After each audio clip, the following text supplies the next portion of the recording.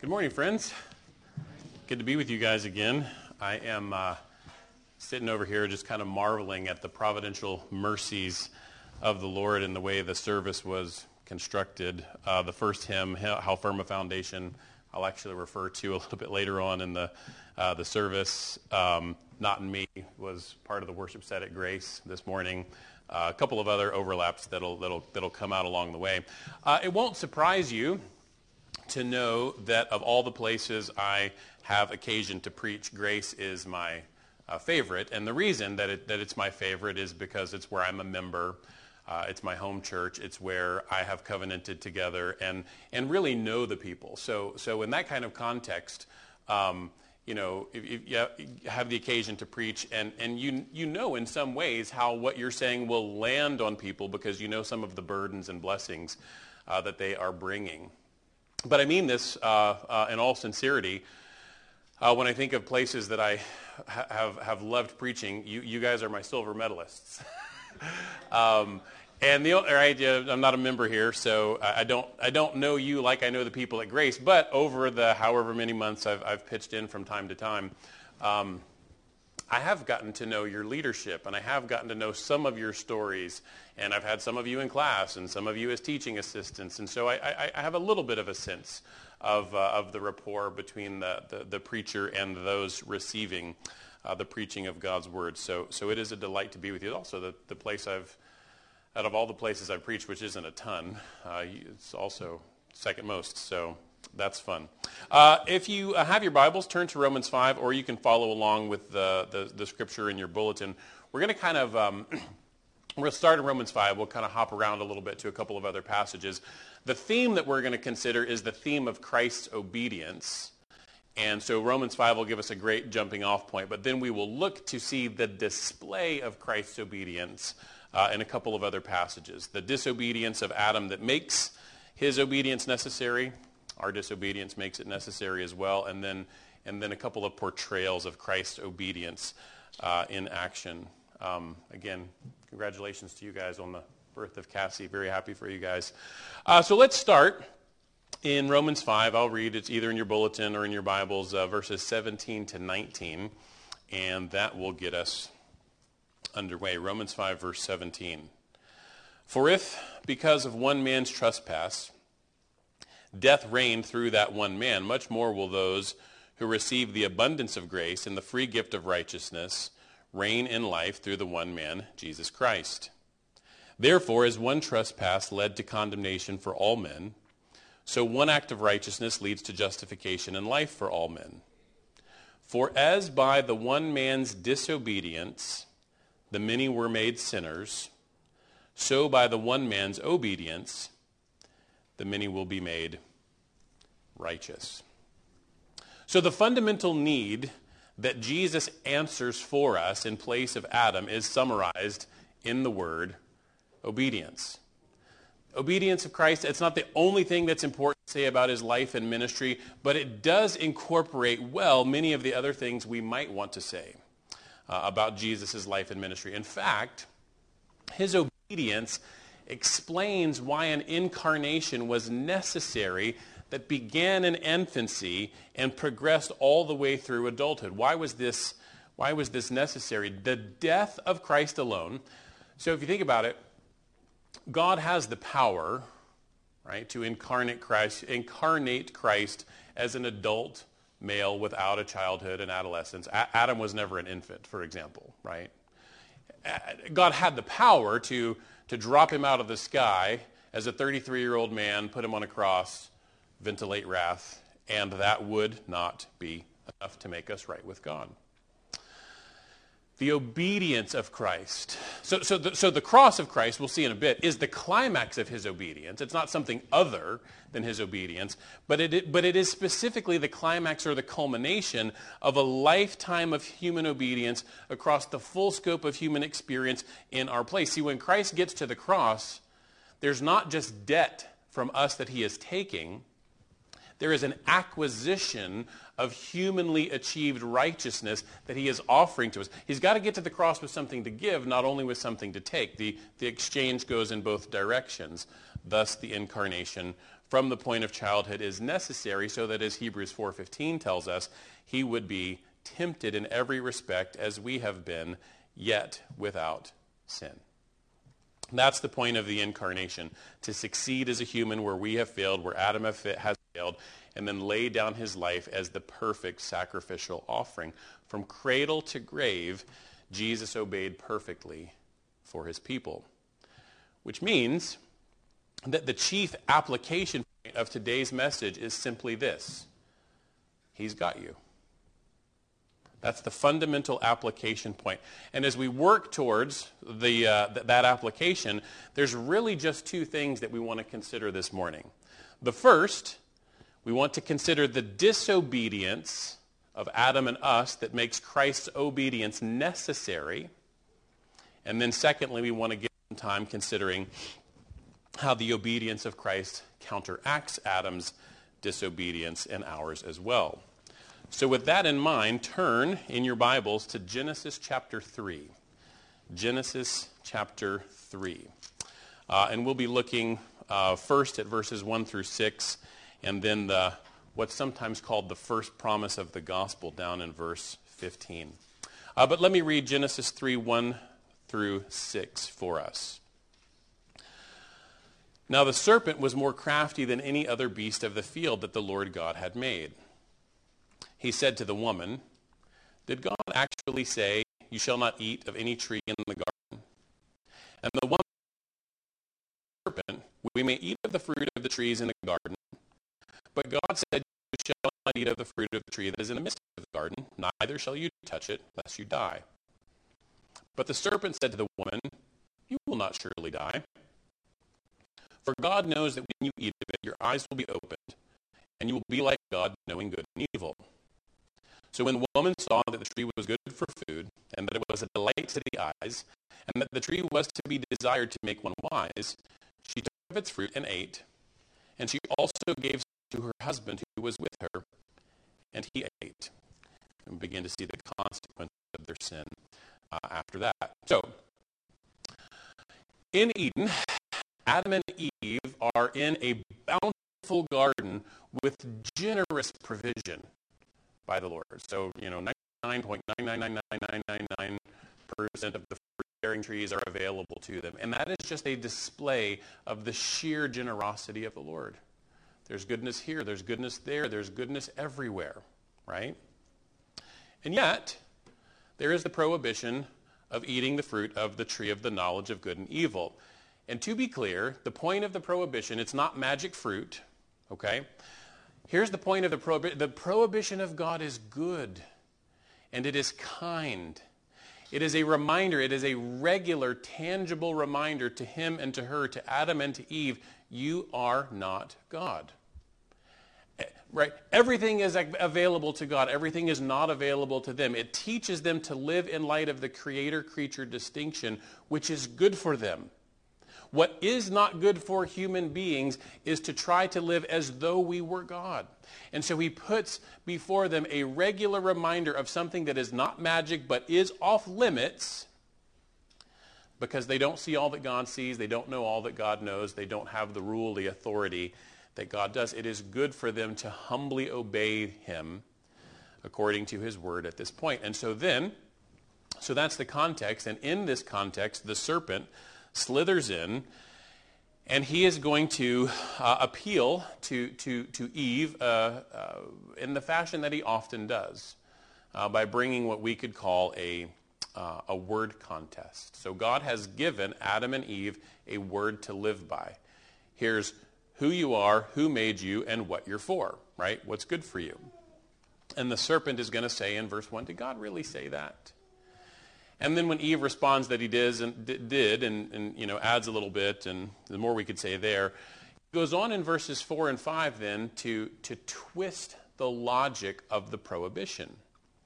So what he's doing in verses 4 and 5, when he directly contradicts God's claim, you won't surely die, verse 4, and then verse 5, the articulation of another reason, he's trying to take what is deadly and make it look like it's dessert. Okay? He's trying to take what's deadly and make it look like it's dessert. So he says in verse 4, you won't surely die. Verse 5, God knows when you eat it, you'll be like God, knowing good and evil. In other words, he's suggesting into human thinking for the very first time, maybe God is for you. He's against you. He's trying to keep you down. In other words, he knows, this is what the serpent says, he knows that when you eat it, you'll be like God, and guess what? He doesn't want anybody like God. Now, here's the deadly twist, right? So the serpent is having this interaction with Eve. She's already like God. She's already like God in the way that gives her fullness of human life. She's made in his image. The serpent is suggesting that's something that God has withheld, and in order to gain that, she's got to look out for number one, so to speak, right? God has already given this generous gift. If she eats, she will become most unlike God. See, the promise is that she will know good and evil, but she's going to, if she eats, when of course we know the end of the story she does, she's going to know evil in particular in a very different manner than God does. God knows good and evil as the one who has the right and authority to declare this good and that evil, but who is morally perfect in doing so. When Eve eats and gives some to her husband Adam, here's how they'll know evil. We've done some of it. We've participated in it. We have rebelled against the goodness of our Maker. God doesn't know evil as the doer of evil, right? Humans have never thought this way before. And so the invitation, right, so Satan's trying to take what is deadly and make it look as though it were dessert. And the invitation is to invert the world on its head. Right? So the way that God designed the world to work is that God rules the world, including snakes and lions and tigers and bears and fish and seals and whatever. God rules the world through the mediation of his image bearers. So God, image bearers, steward the earth. That's the structure. And the invitation here, watch how twisted this is. The invitation here is for Eve to obey the word of a talking snake, over whom she has been given authority, to obey the word of a talking snake and usurp the authority of the word of God. Turns the world on its head. I can't say this for a fact, but I think it's a reasonable hypothesis. And the reason I can't say it for a fact is because the scripture doesn't specify this, but I think it is reasonable to infer that the reason that God, while he permitted this temptation to take place, the reason he required Satan to appear in the form of a serpent is so it would be crystal clear. You have authority over it. You, right? This is not a word to listen to. Right? In other words, isn't it just a big cosmic coin flip? God's word, snake's word, who should I listen to? He comes in the form of a serpent, over whom she has been given authority and to whom she was not designed to submit. So it's crystal clear, right? And the world gets turned upon its head. We've gestured at this a little bit. It's an interesting question in this interchange. Where was Adam? I used to think for the longest time that this was the divide and conquer tactic. So my working hypothesis for a while was, well, maybe Eve is with the roses and Adam is with the tulips, and Satan sees, divide and conquer. That's not where he was. Did you see again in verse 6? She gave, there right at the end, she gave also some to her husband who was with her, and he ate. Where was Adam? He was right there. What was he doing? Nothing. What should he have been doing? Joanna knows the answer to this. You've heard this story before. Where are you? Oh, all the way in the back. Remember this one? So I told, so years ago when my kids were little, one of the toys I brought back as a token of my fatherly affection for them on one of the trips I had gone on was a stuffed animal, black and blue diamondback rattlesnake. It was 6 feet long, stuffed animal. It It was indigenous to the part of the country I had been to. And so I brought it back, and they thought it was great. And not long after I had gotten back from this trip, we were working our way through our rhythms of family devotionals, and we were back to the beginning of a family devotional Bible that we happen to particularly enjoy. And so we're sitting on the couch with our kids. At this point in time, we had three. We're probably at this point 3.5, 2, and an infant. And so when we get to the story of the serpent whispering this temptation in Eve's ear, and I'm just curious. They're really young. What have they picked up? Because we've talked about this before, but so I pause the story and I look at my kids and I ask the same question. I said, what should Adam be doing? And it's funny, when they're young and they're kind of on the same wavelength and they can communicate even without verbal communication, and it's not registering for mom and dad. But anyway, so the infant, she did nothing. She sat in her bouncy chair, but the 3.5-year-old and the 2-year-old, they kind of exchange this unusually intriguing knowing glance, and they walk over to the toy box in the living room and they pull out this diamondback stuffed animal rattlesnake, and without ever saying a word, they take it over to the fireplace and they start smashing that thing's head on the ground, and they're jumping up and down on it, and my heart's turning cartwheel. Yes. This is Jesus in Genesis. This is, right, because Adam didn't crush skulls for his bride. Many millennia later, Jesus would have to come at great personal cost to himself and crush skulls for the sake of his bride.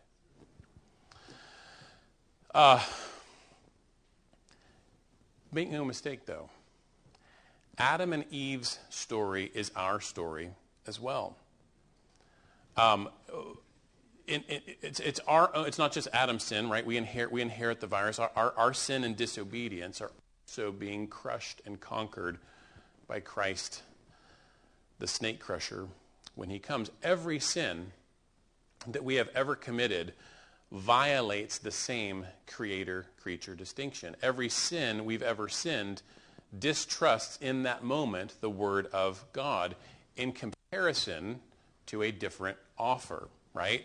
Every sin we've ever committed doubts, at least in the moment, right? That's what fuels Eve's sin. Maybe God isn't good, and so I've got to look out for myself. We doubt God's character. We convince ourselves that God's ways aren't best, that perhaps we're better served to go our own way.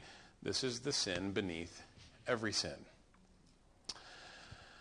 But into that deep, deep trouble, the promise of very good news is given. We see this in Genesis 3:15, sometimes termed the first preaching of the gospel. In the process of cursing man, woman, and serpent, the Lord says to the serpent in verse 15, I'll put enmity between you and the woman, between your offspring and her offspring. He shall bruise your head, and you shall bruise his heel. Now, this is a promise that's going to unfold, again, millennia in the making, and there's a lot of details to be fleshed in between what Adam and Eve understand about the details of this promise and what we now know on this side of the cross and resurrection about this promise. But there is a promise given that one of her line will one day crush the serpent's head, even at the cost of absorbing the serpent's blow. In place of their disobedience, there will be an obedient son. Turn with me to Matthew chapter 4. So that's the disobedience that makes Christ's obedience necessary. And we're going to consider in the temptation narrative of Jesus, which I'm arguing has intentional parallels to the temptation in Eden. Different outcome, but intentional parallels that we see how Christ's obedience overcomes the deficit of Adam's disobedience as well as ours. So I'm going to pick it up with verse 317, actually, right at the end of chapter 3. This is in the climax of Jesus' baptism. And at his baptism, we hear this voice, or they hear the voice from heaven that says, "This is my beloved Son, with whom I am well pleased." Eve is told, there will be an obedient son. If you keep reading in the Genesis narrative, when you get to Genesis 4, she initially thinks that it's going to be Cain. That doesn't work out, right? Many years hence, God is announcing, here's the obedient son. So how does Christ overcome Adam's disobedience and ours? And this is his wilderness temptation. So in chapter 4, verse 1, we begin to read that Jesus was led up by the Spirit into the wilderness to be tempted by the devil. We'll consider there's 3 temptations. We'll consider each of them in turn. I said this is an intentional reenactment of Eden. Jesus is the true son, right, in fulfillment of Adam and Eve's disobedience. He is also, and we don't have time to go into this today, he is also the true Israel. One of the things that comes across as Jesus responds to these temptations is that in every case, all 3, he responds with citation from the book of Deuteronomy, either chapter 6 or chapter 8. And remember, Israel at this point in time is wandering in the wilderness, shy of inheriting the promised land because of their own disobedience. And so Jesus is not only the better Adam, he's also the better Israel. We're going to have to background that a little bit. In any case, after the sonship of Jesus is announced, he is then sent, chapter 4, verse 1, into the wilderness by the Spirit to be tempted by the devil. He's sent in the direction of confronting our true enemies. Now, many of his contemporaries on this occasion would have assumed he should be marching in the direction of Jerusalem to deal with the Roman occupiers. But he's sent instead into the wilderness to be tempted by the Roman occupiers are not the biggest problem that the people of God face. The biggest problem that we face is not out there, it's in here, right? And so he's going into the wilderness to be tempted by the devil to deal with the world, the flesh, and the devil as that concerns us. Notice he's sent by the Spirit to be tempted. The point of the ministry of Jesus in his incarnate life is not to avoid temptation, but to conquer it. Again, he's got to get to the cross with an acquisition of faithfulness, faithful obedience. And that means he doesn't just bypass temptation, he must be victorious over it, where all the rest of us have failed. So these 3 temptations, then, they're brought by the devil. They're not the only temptations that Jesus faces in these 40 days. They do seem to be climactic ones. And this is not the last time Jesus is tempted by the devil. We'll look at some examples of that towards the end here in a bit. But in the first temptation, he is tempted by the enemy to turn stones to bread. We see that in verses 2 and 3. After 40 days and 40 nights, he was hungry. And the tempter came and said to him, "If you are the Son of God, command these stones to become loaves of bread." We'll look at his response in just a moment. It's kind of an understatement. After 40 days of fasting, he was hungry, right? I mean, this is not a fast done in the power of supernatural agency. This is Jesus having taken on a human body with a digestive system that requires nourishment, that if you do not eat, you can starve to death. And so in a very emaciated state of human weakness, the serpent strikes at the point of his hunger. And then he makes the claim, you see it in verse 3, "If you're the Son of God, command these stones to become loaves of bread." Quick clarification here. You can read that in English. You can read that in English and think that what the enemy is saying is, if you're the Son of God, and I'm not really convinced that you are, do something miraculous like turning stones to bread, and I'll buy what you're selling. That is not, it can sound like that in English, that's not the point of contact. Grammatically, it's signaled differently, the theology signals differently. Essentially, the way that this is phrased, it's closer to since, S-I-N-C-E, since, than if. In other words, Satan has no doubt about who this is. It's not if you're the Son of God and I don't believe it, it's you're the Son of God. So what in the world are you doing starving in the desert? You have the power to turn stones to bread. Does he have the power to turn stones to bread? He can do that if he wants to, right? On other occasions, he takes a few loaves and a few fish and multiplies it to feed 5,000 and 4,000. You're the Son of God. This is going to sound Eden-like, isn't it? He's not looking out for you. You got to look out for number one. You got to watch your own back. You have the prerogatives and the authority to turn stones to bread. Use it. He's not for you. That's the point of contact. Jesus responds, verse 4, "It is written, man shall not live by bread alone," this was read for us earlier today, "but by every word that comes from the mouth of God." Remember that word contest all the way back in Genesis 3, God's word, snake's word? It's happening all over again here, isn't it? And Jesus is saying, right, Adam and Eve, they sinned in opulence, right? A place of opulence. They weren't the least bit hungry. Jesus is starving, and he says, in effect, there's a more important food to live by than the food that fills the belly. Living by the word of God is his food and drink. Jesus is definitively obeying for us, but he is also showing us how to fuel clear-sighted obedience. When the false word of temptation would whisper its lies to you, the way of clarity and combat is by reliance on the clear word of God.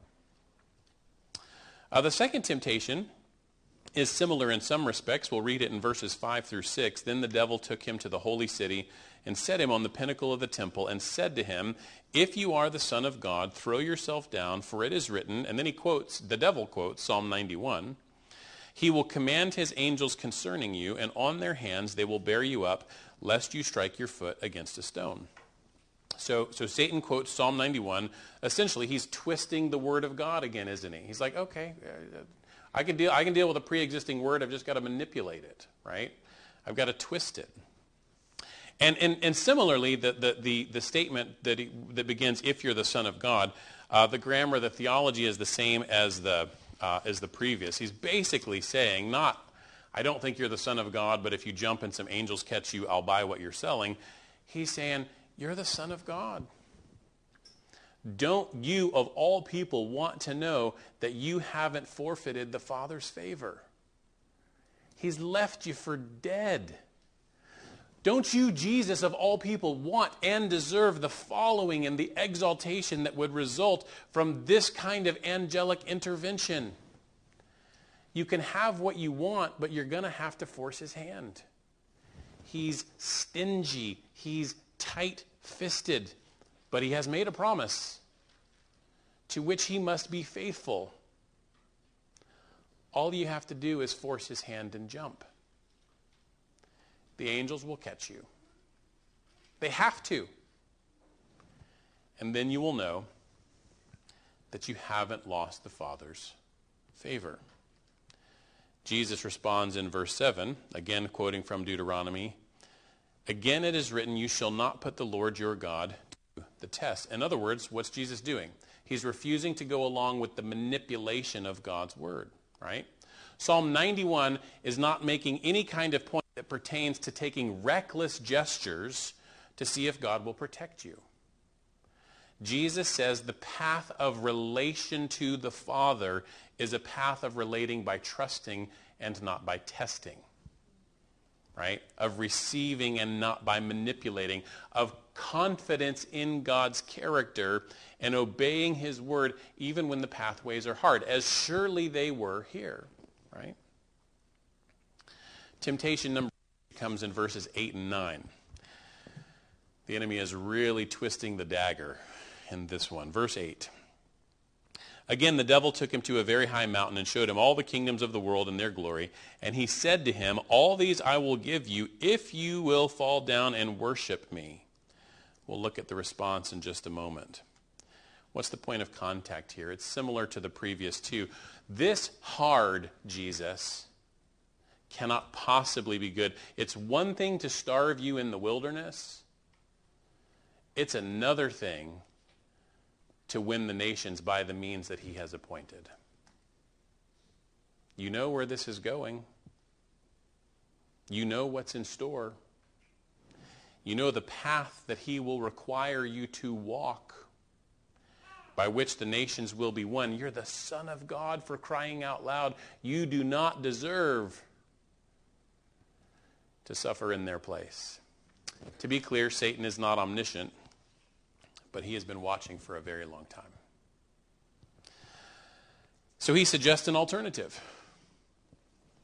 He says, Jesus, you can have what you came for without what you dread. You can have the nations without the cross. Does Jesus dread the wrath of God, facing the wrath of God for sins he didn't commit? It was read for us earlier in Gethsemane in Matthew 26. He prays on multiple occasions, if there's any way to bypass this cup, let it be. Nevertheless, not my will, but yours be done. The deceiver, it's not that his authority supersedes God, but there is a sense in which Satan is the God, little g, of this fallen world who has blinded the minds of the unbelievers. You see that in passages like 2 Corinthians 4:4 and others. He tries to tempt Jesus at the point of offering the very thing for which he came without the cost of the cross. He says, Jesus, if in no other instance, look out for number one in this case, because he surely is not. What does Jesus say? Verse 10. Jesus said to him, "Begone, Satan, for it is written," quoting Deuteronomy for the third time, "You shall worship the Lord your God, and him only shall you serve." In other words, go back to the pit. There is one way to win the nations and one way only, and that is the path of obedience to the Father that pleases the Father. You remember when we saw in Genesis 3 how Adam and Eve's disobedience upended the order of the universe. Jesus in this moment is climactically refusing to take the same bait. He is doing here what Adam ought to have done. He is doing here what you and I ought to have done. And then check this out in verse 11. Then the devil left him, and behold, angels came and were ministering to him. You remember temptation number 2 that we saw just a second ago? Satan says, the evidence of the Father's favor will be seen when the angels show up. Well, now he's just passed the test by trusting rather than by manipulating. And what happens? The angels show up. They are, in fact, the sign of the Father's favor on the obedient Son.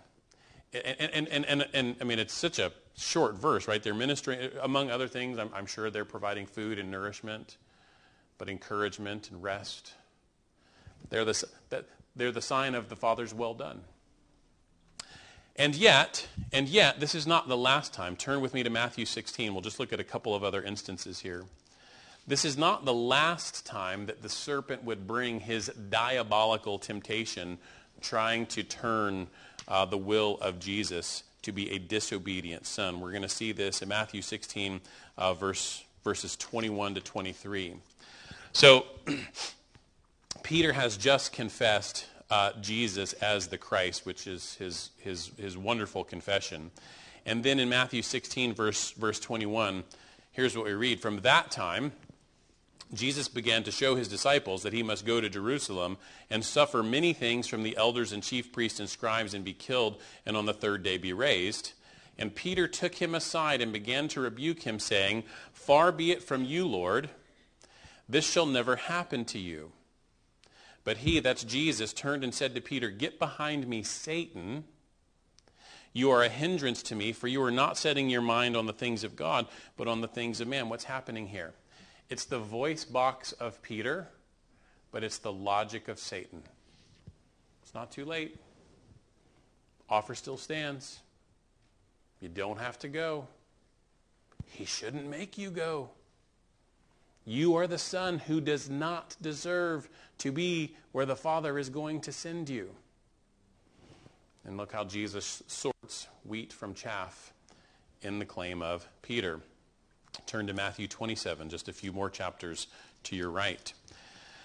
This is now when Jesus is climactically hanging on the cross, and his sonship would appear to be called into question, right? It's fascinating what gets stated here. We're just going to pick it up in verse 39. So Jesus is now on the cross.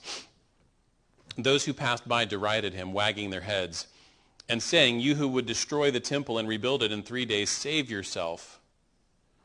Next sentence has the very same grammar as Matthew 4. "If you are the Son of God, come down from the cross." So also the chief priests with the scribes and elders mocked him, saying, "He saved others, he cannot save himself. He's the King of Israel. Let him come down now from the cross, and we will believe in him. He trusts in God. Let God deliver him now if he desires him, for he said, 'I am the Son of God.'" The robbers who were crucified with him reviled him in the same way. It's the same logic, right? It's the voice. If you're the Son of God, it's the voice of the mockers, but it's the logic of the enemy. Even now, you don't have to be there. You are the Son of God who doesn't. How could he? His ways aren't best. If not before, now is the time to look out for number one. And they mock him that he cannot save himself. Could he? Could he save himself if he wanted to? Absolutely. In the passage that Jason read for us from Gethsemane in Mark 26, he says, "If I were to say but a word, the Lord would dispense 12 legions of angels." He doesn't say the word. Friends, there is no force in the universe that can hold Jesus to that cross against his will. When he stays on the cross, he does not stay as a hapless victim, but as one who clings to the cross instead, in our place, drinking the cup of God's wrath down to the very last drop. But it is also true that while he is able to save himself should he so choose, what he cannot do is save himself and also save you. One or the other. That cross is yours or that cross is his. That cross is mine or that cross is his. He can save himself, but he cannot save himself and at the same time save you and me. So not coming down from the cross, as we mentioned earlier, was the climax of Jesus' obedience, wasn't it? It was the very hardest test, taken last of all. It is the ultimate expression. Refusing to come down when he could come down is the ultimate expression of not looking out to his own interests. That's why Philippians 2:8 tells us that he humbled himself by becoming obedient to the point of death, even death on a cross. Which is not to say that he obeyed death, but that he obeyed God unto the point of death. And so in this moment, as the serpent bruises his heel, he gives to the serpent his death blow. So as we said at the outset, friends, this morning's message boils down once again to the incredibly good news by way of application that because of his perfect life, his perfect obedience in life and in death, he's got you. And because he does, you can be confident that he is also redeeming all of your hard for good. We sang at the outset this morning the hymn, "How Firm a Foundation." It's got in there a line that I love, "What more can he say than to you he hath said?" But it made me think about what would be a similarly true statement, even though it's not in the hymn. When you look at the work of Jesus, the obedience of Christ, clinging to the cross even until his final breath, you could amend that line or include another line that went something like this: "What more can he do than for you he hath done?" He could do no more. He could give no more. And as a result, you and I in Christ could not possibly be any more secure. If you have received Christ's obedient representation by faith, then nothing can separate you from the love of God that is in Christ Jesus. If you personally have never done that, make today the day that you do. Your leaders, myself, would be very happy to talk with you after the service is over. So I want to give two parting food for thought questions as we wind this down here. Okay, two food for thought questions. Number one, this would be good to reflect on later on this afternoon perhaps. What would resting with more assurance in Christ's perfect obedience look like for you? What would resting in Christ's perfect obedience with more assurance, what would that look like for you?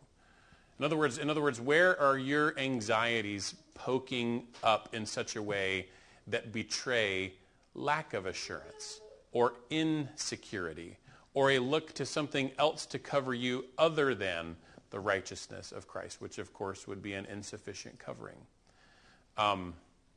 Anxieties often will show where our false treasures and our false securities lie, won't they? So that's question number one. Here's question number two.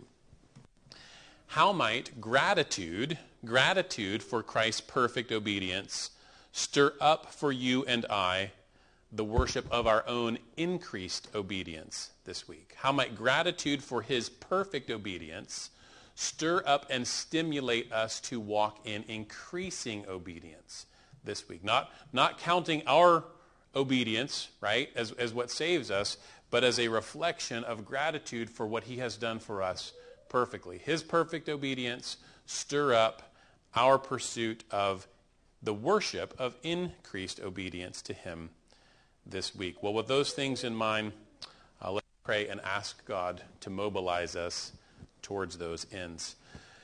Heavenly Father, we great worship to you for planning this path of redemption. Jesus, we give you worship and praise for accomplishing it. Spirit, we give you praise for empowering the Son to faithful obedience at every step along the path of his incarnate life. And now, being at work in our lives so that we might increasingly reflect the image of Jesus. I pray for the people of First Baptist Hacienda Heights this week, that we would steep ourselves in the good news of Christ's perfect obedient representation in a way that would lead to greater assurance, greater security, and greater worship. We ask these things in his name. Amen.